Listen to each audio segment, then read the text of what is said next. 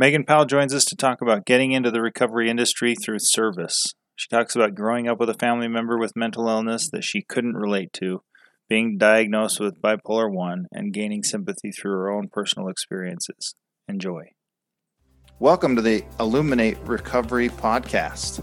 We shed light on mental health issues, mental illness, and addiction recovery. Ways to cope, manage, and inspire. Beyond the self-care we will discuss, you may need the help of a licensed professional.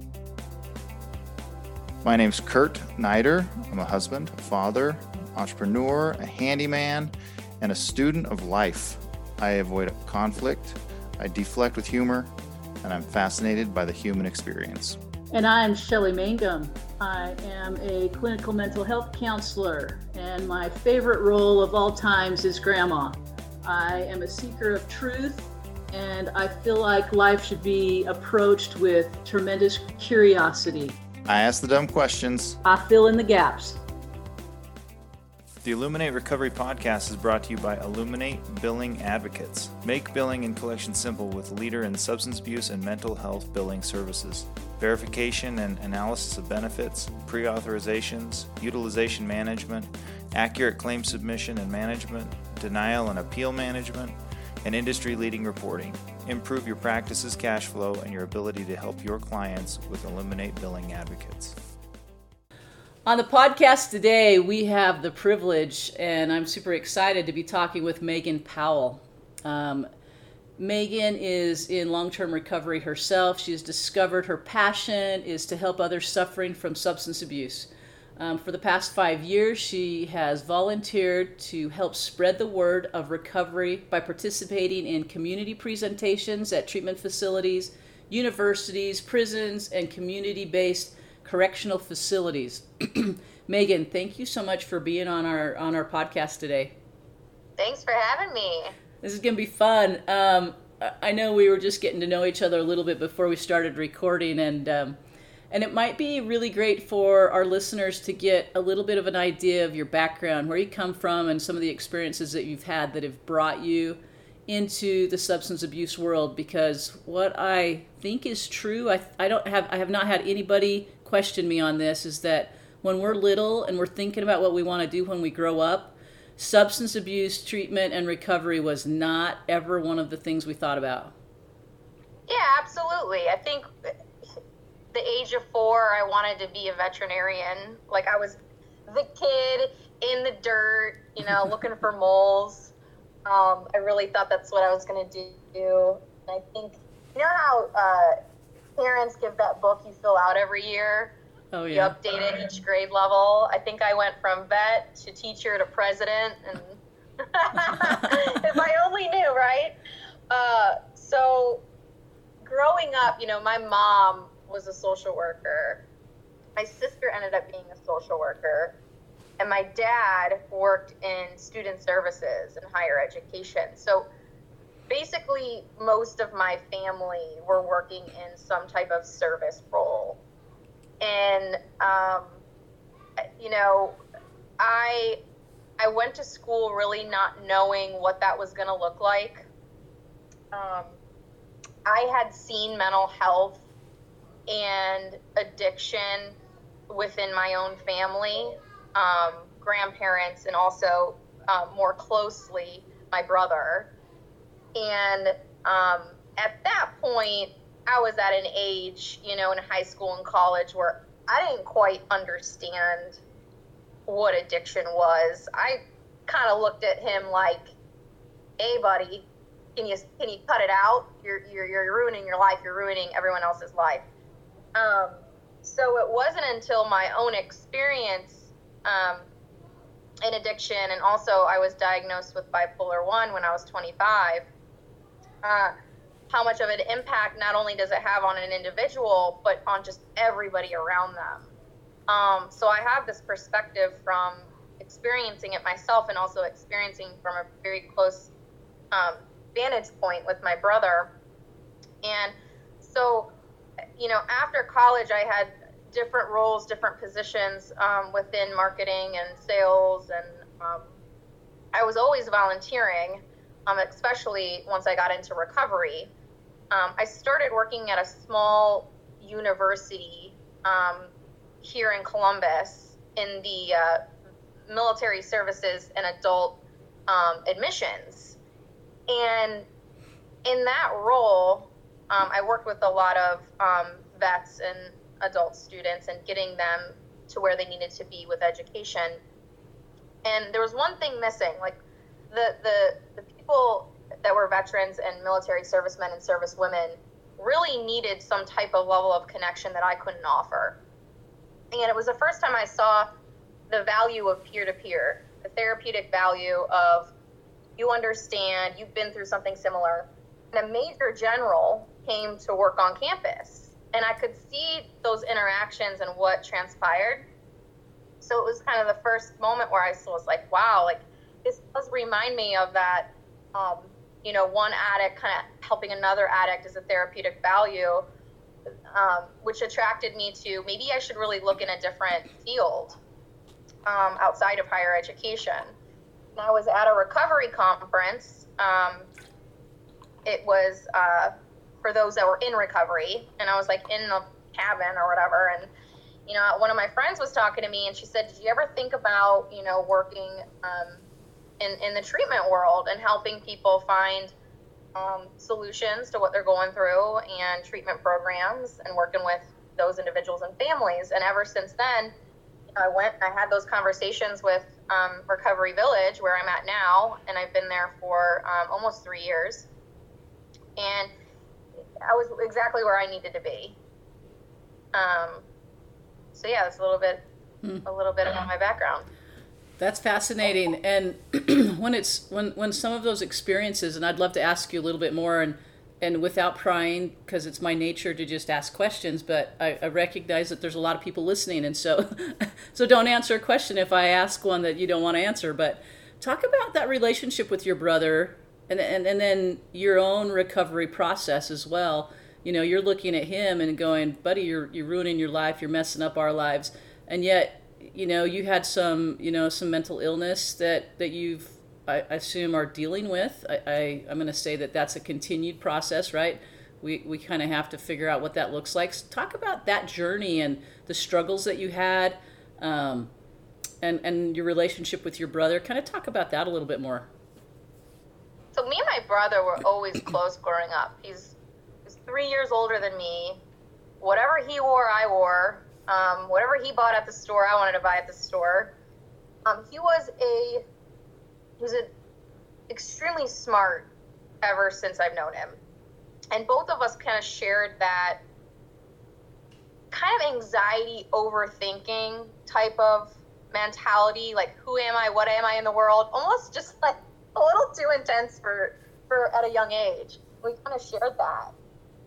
And one way we were able to kind of cope with whatever that was sports and activities and all the things. We wanted to do everything major, and we just adrenaline and all the things, and it kind of foreshadowed our behavior later on in life. And I remember being in high school and picking up my brother with my mom from a party, and his behavior being completely different. He was normally like really chill, just really sweet, and then he would drink or use substances that just this other side came out.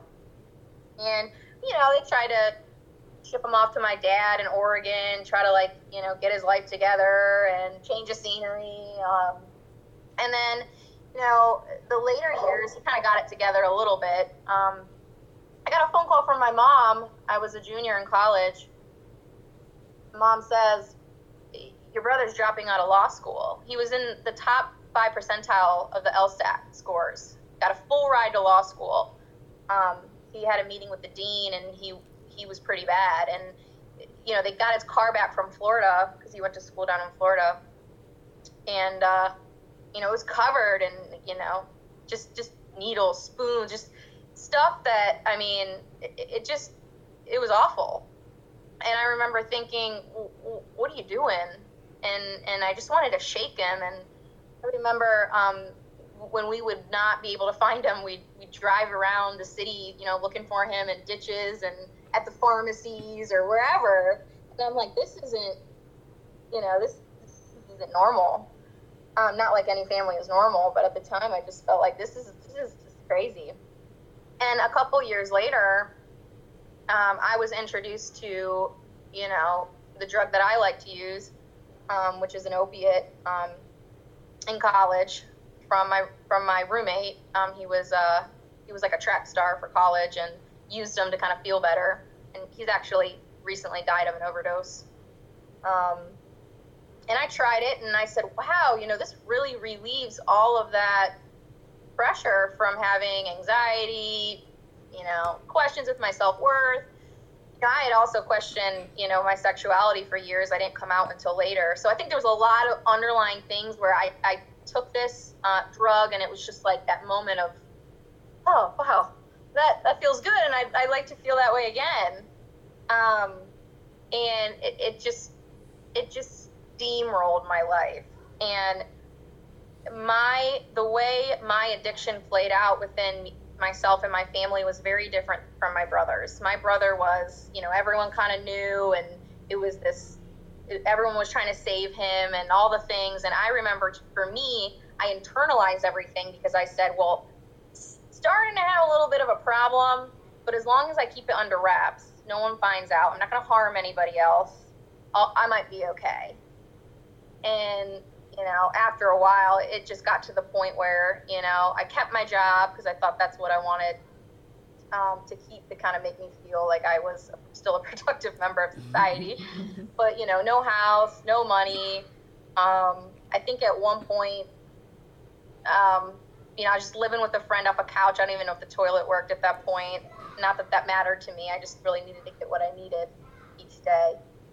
And then my brother had moved in with me shortly after that time, where I was kind of at my worst. So it was like a recipe for disaster at that point, because then you got two people who are using, it was a hot mess. And then that's when he was exhibiting symptoms of his schizophrenia, the paranoia, and it got pretty dark pretty fast. I remember him asking me if I bugged his car. And I'm like, listen, brother, you're not really that interesting. I'm not going to bug your car. And I tried to laugh it off, to be like, okay, this is getting real weird. And then, I remember a time, he had told me this later. He had told me this, before he passed, that he did have voices tell him, to walk into a college and harm people. And so it's scary. And, fortunately, my experience with my psychosis, shortly before I was diagnosed bipolar 1, was my saving grace of why I'm clean today. And that's a story on its own, is what transpired during that time. That's just, there's so much complexity there, right? Of loving your brother and seeing how his behaviors are impacting you and the family and himself, and then getting into addiction yourself. It's interesting, those cycles and patterns that happen, and often driven by mental illness in many cases, right? Or exasperated by the substance abuse. So it's super, I love that you're willing to share your story, and it might be valuable to talk about, your diagnosis and that journey, just because it's, for me anyway, the story is probably the most powerful force for encouraging people to get into treatment. And I'm sure you tell your story a lot, but I think there's power in that. So maybe talk about, if you can, your bipolar and how that impacted your recovery. Absolutely. So, bipolar is one of the most misdiagnosed, it just is. And, towards the end of my using, I was reaching out for help. So I kind of got off the hard stuff and thought I was doing okay, and turned to the bottle a little bit. And I still had a lot of things that I was pushing down very deep. So my brother was living with me. I'm still working. I kind of get my stuff together a little bit. And I fly to New York for work. I'm out there for 3 or 4 days. And the last day I start feeling odd. I start feeling almost like I had taken some Adderall or like speed or whatever. My heart was beating fast. It's mania. I didn't know that. And I started having these kind of grand ideas, and I'm in this like final meeting before our flight home, and I'm just like firing off these questions. I'm like, oh yeah, like I'm so involved, and I was feeling on top of the world kind of, and I'm like, I don't know what's going on because I'm not really using anything. So I remember on the flight home, I was like frantically journaling, still have my journals, about life and about oneness and truth and just enlightenment and wanting to be honest with the world and blah, blah, blah. So I fly back in, I get back to my apartment, and from that moment on, it got worse. I got into a place where I turned my phone off. I wasn't going to go to work. I was in a different form of reality. It's kind of hard to explain, but I just felt nothing made sense anymore. I didn't know who I was. I didn't know where I was. I was just very disoriented. And my brother, who, you know, being schizophrenic and having his own issues, is kind of like, what is happening right now? And he's like, I think the government, like, took over my sister, and his paranoia is going wild. I'm going wild. My friends come over, dear friends of mine that I've known for a while. And I thought we were there for 2 hours, but we were really there for, I mean, maybe up to 10 hours. And they said my face looked different, the way I was holding my face and talking. They said that I kept telling them to ask me questions so I could tell them the truth. And then I started journaling again frantically, kind of writing almost scripture-esque stuff, which is kind of like, this is like sort of prophecy complex within like bipolar that I think I was experiencing. It's almost like something about like the subconscious kind of grasping onto, it kind of grasps onto like spirituality sometimes, because it's kind of like what's trying to ground you. And I think that's what was happening. And I started to write down on a piece of paper, what do I do? What's happening right now? I'm like literally writing this down. And then I start drawing an arrow. And it was almost like something was controlling my hand, like I wasn't writing it. And I think I was writing with my right hand, which in fact I'm left-handed. And so I'm drawing this arrow over and over again, and it's pointing to me. And underneath the arrow, I put the answers inside you. And at that moment, I said, I think I need to go somewhere. They're like, yes, we've been telling you this whole time. I was out of it. Like that, I thought this was just something I came up with. But it's kind of interesting that it does need to come from me. You know, I was in the midst of complete chaos, but I needed to make that decision for me. And so it didn't really end there. The cops had to come to the house and have a chat with me. And they took me into psych at Ohio State. And I had delusions in the emergency room. I had thought that, so OSU was under construction over a period of time. There's really loud noises. It was almost like they were renovating some of the rooms. And I'd look at my friend and I'd say, hear those noises? I'm doing that. And she'd be like, no, Megan. No, you're not. And they're like, my friends are whispering to each other like, she's on something. This is insane. Well, the toxicology thing came back, or, you know, my urinalysis, nothing. And so they're like, something is up. And I had delusions in the ER room that, you know, those shock paddles to revive somebody. I really felt them. I felt like I was getting shocked. And my mom came to see me. She drove 3 hours down in the middle of the night and stayed with me all night long in the ER, where I got transferred to the psych floor. And all I remember is there was something different about her eyes and everyone's eyes that I came in contact with during this psychosis or this crisis. And I just felt like something higher was coming through, and it was the craziest feeling. And then once I felt like my body was getting shocked, it was almost like a voice told me, you know, this part of you is going to rest, so that you can kind of continue on with your life and be the you that you need to be. It was so crazy. I just was like, I can't believe this is happening. So, long story short, I finished my stint inpatient at psych. I continued doing some outpatient. I'd been connected with 12-step prior to this, so started going back to meetings and feeling real connected. But when I read books about enlightenment, like one of my favorite authors is Adya Shanti, Falling into Grace is the book. That was a true depiction of enlightenment for me, like spiritually, mentally, emotionally, physically, of what it means to completely surrender and find a new way of life. Wow. How curious. And is that's the first manic episode that you had ever experienced?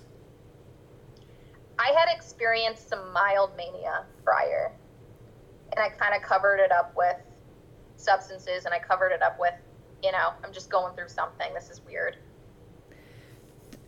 Do you think, this is always the question, is do you think that your substance use played into it, meaning made it more, exhibit more, or do you think it just is what you deal with? I had thought about that a lot, and that's something that I asked professionals about as well. Like, was there some type of correlation between the fact that I had stopped using opiates and I was just drinking, and there was like some transition there where my body like was out of whack or whatever? I do think that I would have been diagnosed bipolar 1 no matter what, despite the using, but I think it amplified it, and it also covered up a lot of symptoms that would have been exhibited prior to that. Now, most people are diagnosed like in their 20s to mid-20s. My grandmother had bipolar 1. My grandfather was schizophrenic.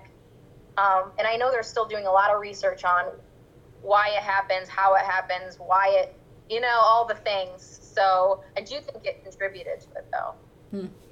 Well, and it would be rightfully so. You'd imagine that on some level it's going to contribute to it, but how much? And I don't think you can answer that question, but it is definitely one that we are always asking, right? Like, what's the role? How do they interplay?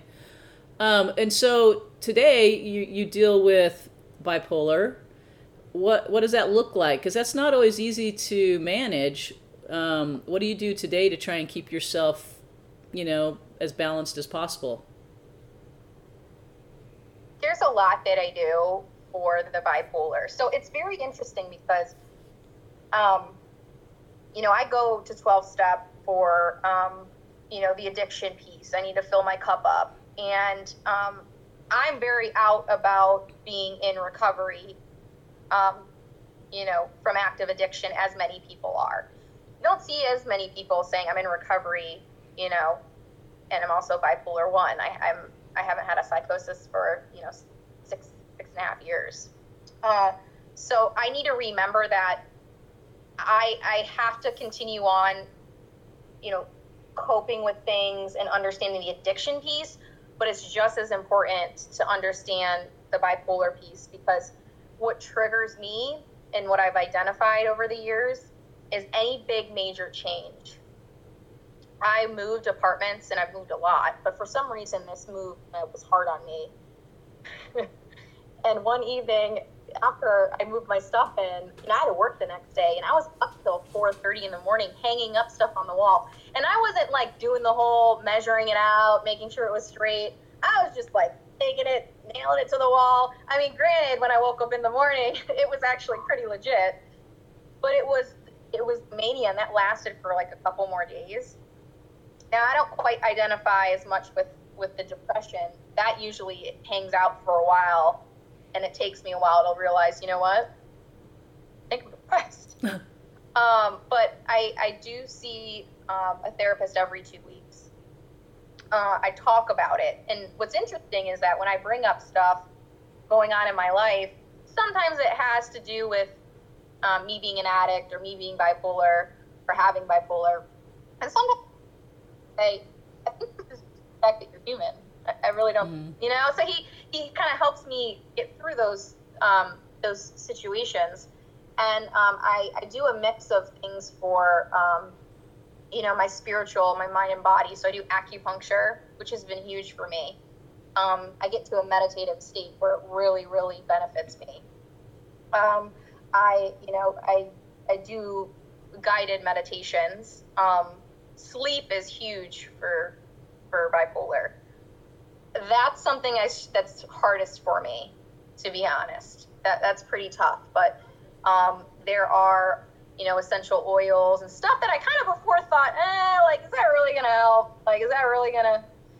And it's interesting because being bipolar, having the sleep issues can actually be a trigger for my addiction. So there's all these things that are overlaying that, I'm not really sure,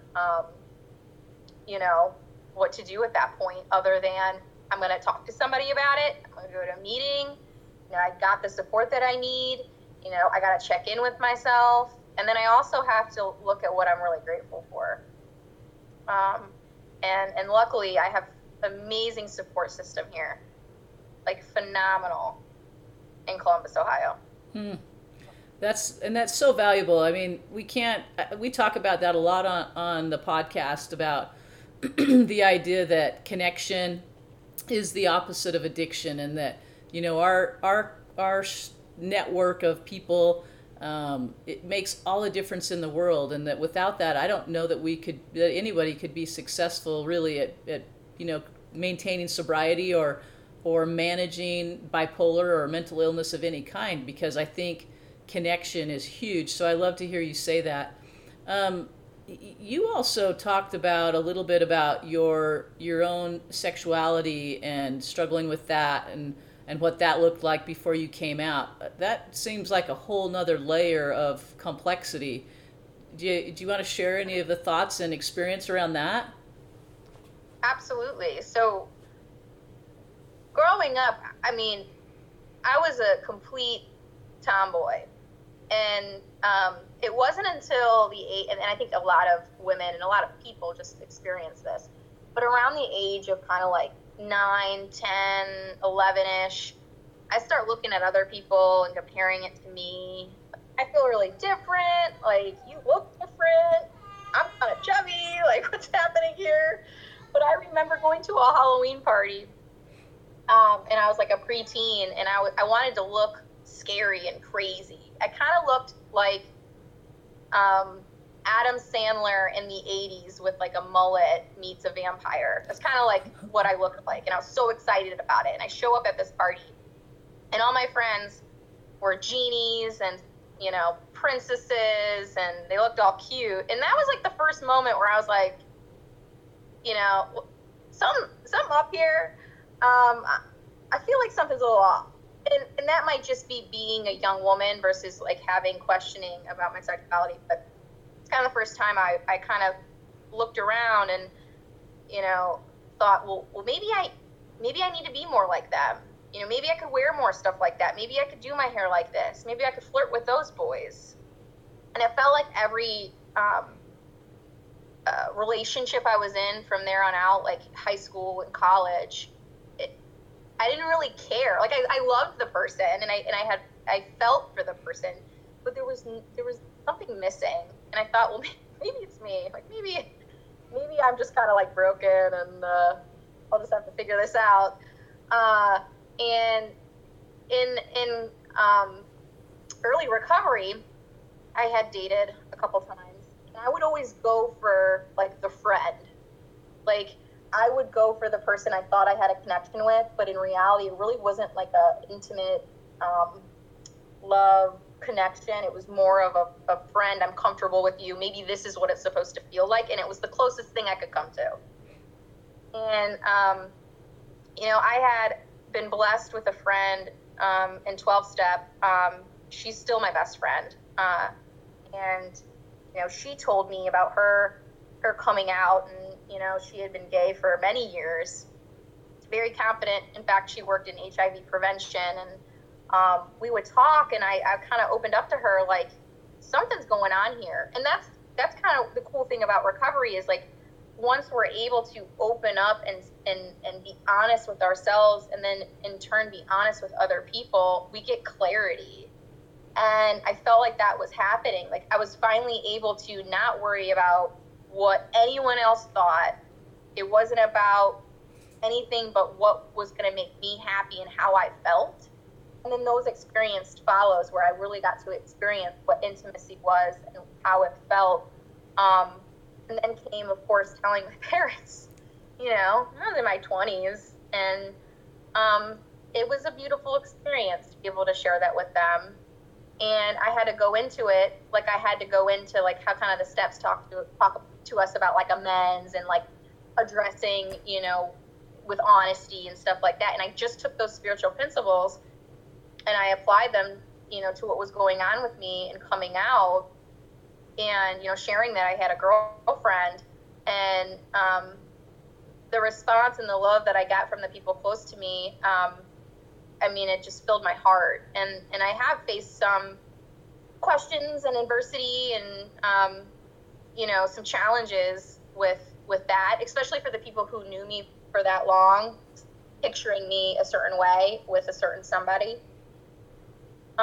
So it was difficult, but it also has opened up my eyes to, you know, working in behavioral health of how we use confirming language and care for those individuals who may be questioning or who may be LGBTQ. So it kind of was a gift to be able to have that perception and use it, you know, to kind of help in our community. Because Columbus is in the top 15 cities of LGBTQ populations.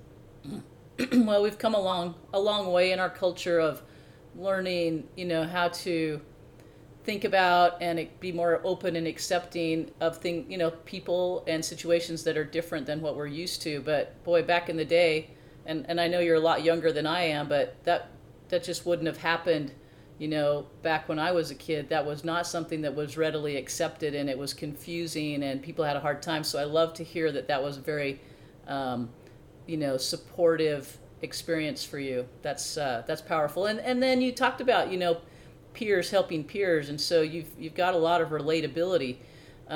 You talked at one point about early on in your career working with military and watching you know, a colonel or I don't remember what you said, come in and really have a connection.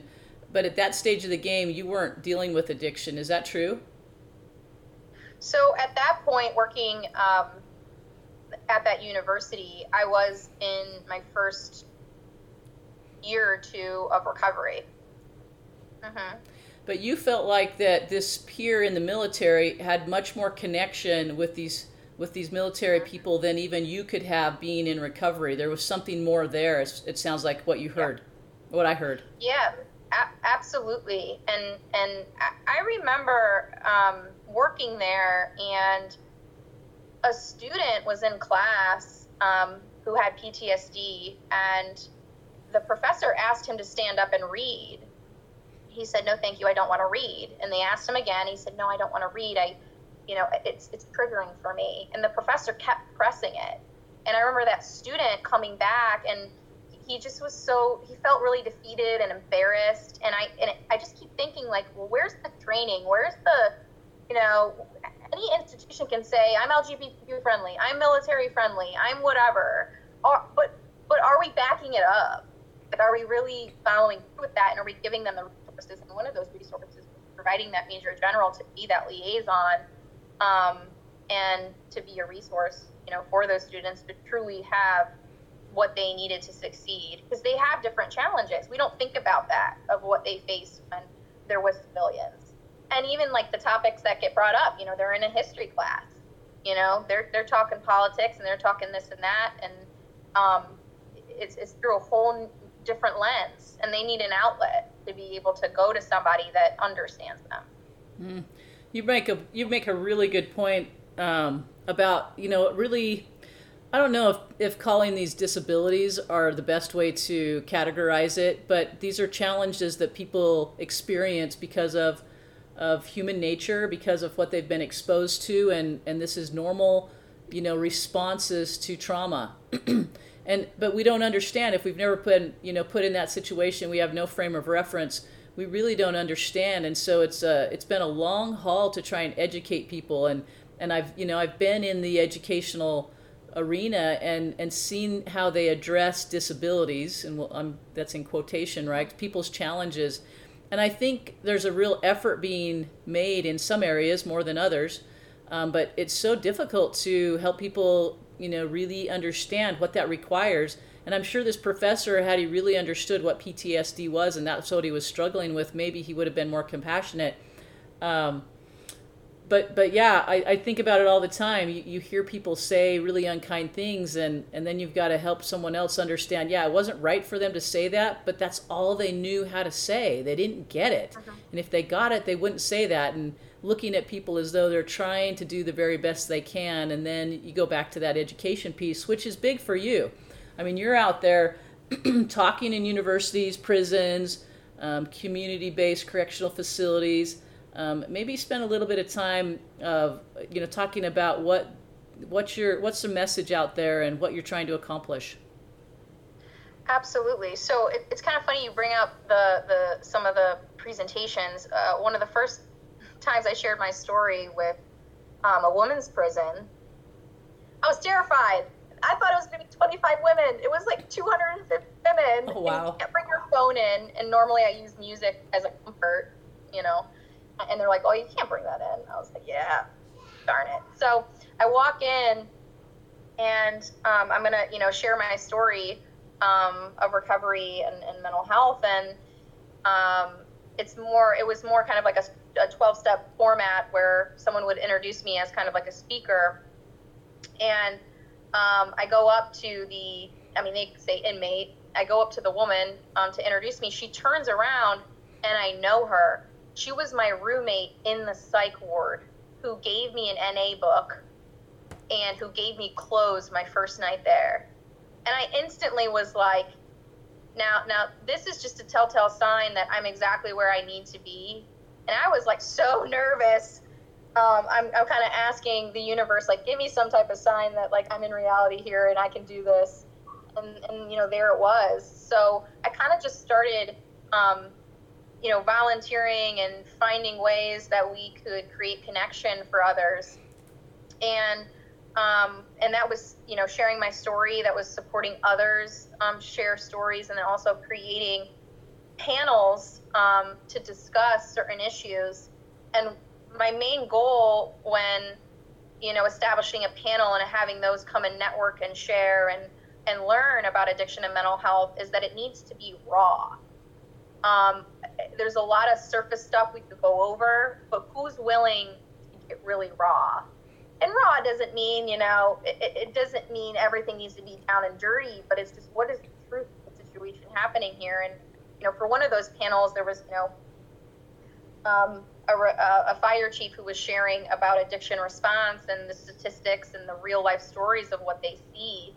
And I think it was important for people to hear that. And so being a part of that and having things kind of organically come together and be able to like support that and share it with the community has been a true gift.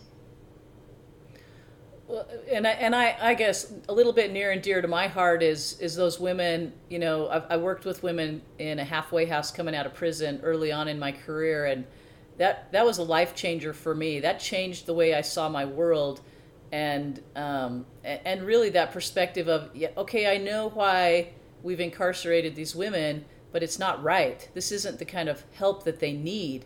They're victims as much as they've victimized other people. And it's like, it tugged at my heartstring, and I heard some stories that would just curl your toes, like, oh my heck, I am one of those entitled white people they talk about in my textbooks, right? And just bring a new perspective of people and experiences and really where they came from, and no wonder they're having the struggles and challenges that they are. So when you talk about going in and talking to that group of people, they're incredible. And the fact that you see people that right? You see people that this world is way smaller than I think that we realize, right? And we come across people all day long that's like, I remember I was walking into a place yesterday and this lady's like, yeah, I know you. And I'm like, I know you too, but I don't know where. Somewhere. We'll figure it out one day, right?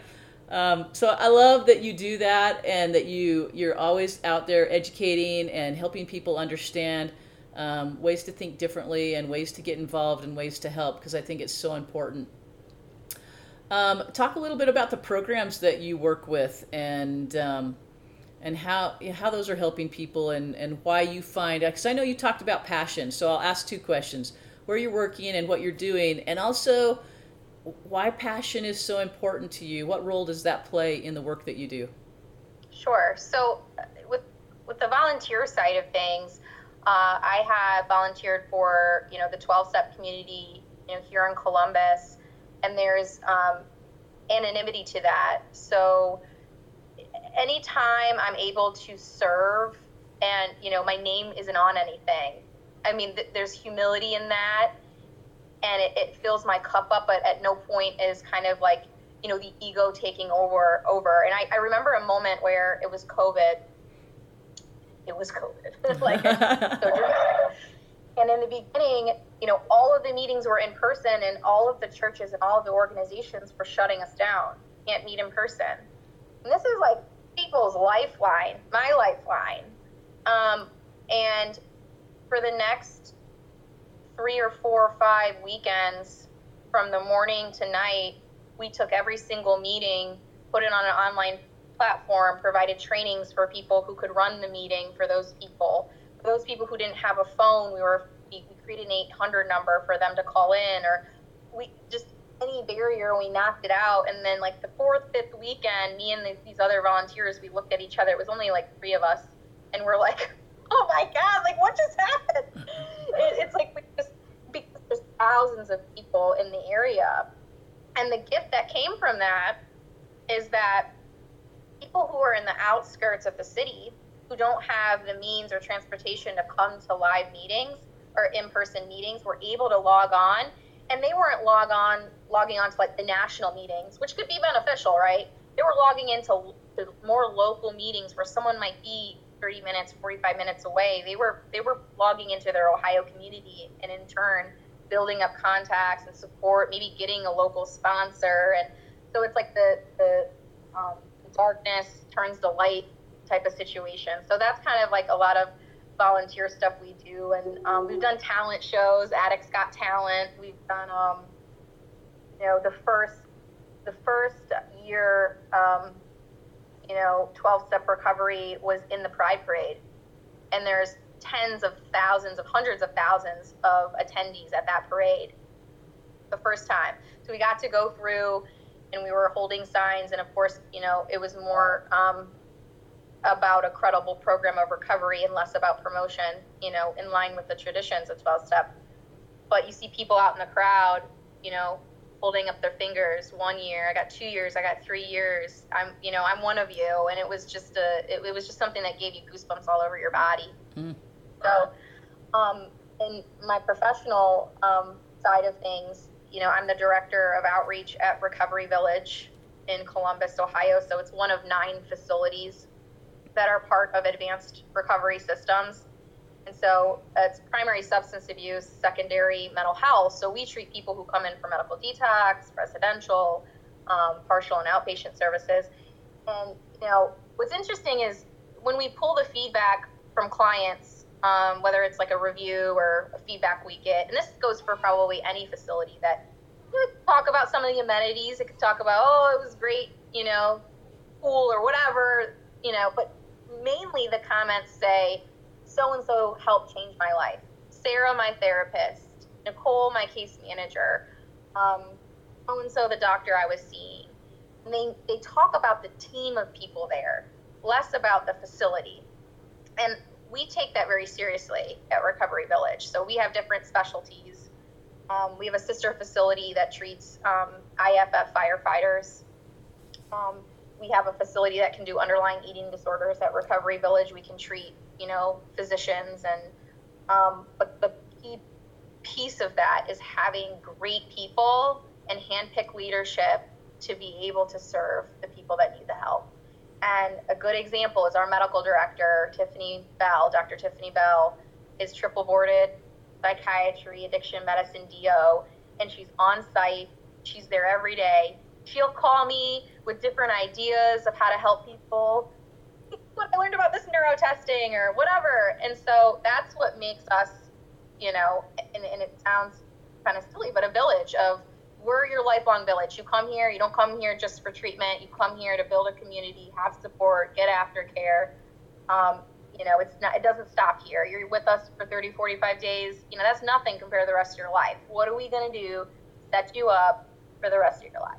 So, which is so important. I was just telling somebody that, has a fairly new facility, and I said, look, it's one thing to give treatment, and it's a totally another thing to create a community that this is a lifelong thing, and you're going to be there every step of the way, even after they're done with treatment, right? That's an important piece that you have to create as you're building this, and obviously you guys have done that. I can't think of too many places where a doctor is so dedicated that they are present and willing to talk with people whenever they need it, and not just, you have an appointment, you get 5 minutes, that's it, right? That's, the need for psychiatrists and doctors is so huge that there's this huge burden on them. So I love hearing that there's a relationship there with the doctor as well as the providers and other staff members. That's huge. And we've talked about the importance of relationships. So I love to hear you talk about that. It's huge. Megan, I just want to thank you for being on today. It's been fun talking to you and hearing your story, and kind of feeling that sadness as you talked about your brother and that experience and your recovery, and just the whole journey has been pretty powerful. I am absolutely certain that there's going to be people want to reach out and connect with you. What's the best way for them to do that? Well, if my email wasn't a mile long, I provide that. I think I spelled it wrong even when I gave it to you. Let's just go with my number and a call or a text. So again, it's 614-369-0880. That'd be great. That's awesome. And not everybody's willing to give out their phone number and their cell number at best. But somebody's serious about helping people when they are willing to do that and understands just how important it is that somebody can connect with you when they need it, even when it's very inconvenient for the rest of us. So I love that. Megan, thanks so much. I just made my day to listen to your story and hear that journey and just see where you're at today with the challenges that you have and the healing that's gone on. So thank you. Thank you for having me.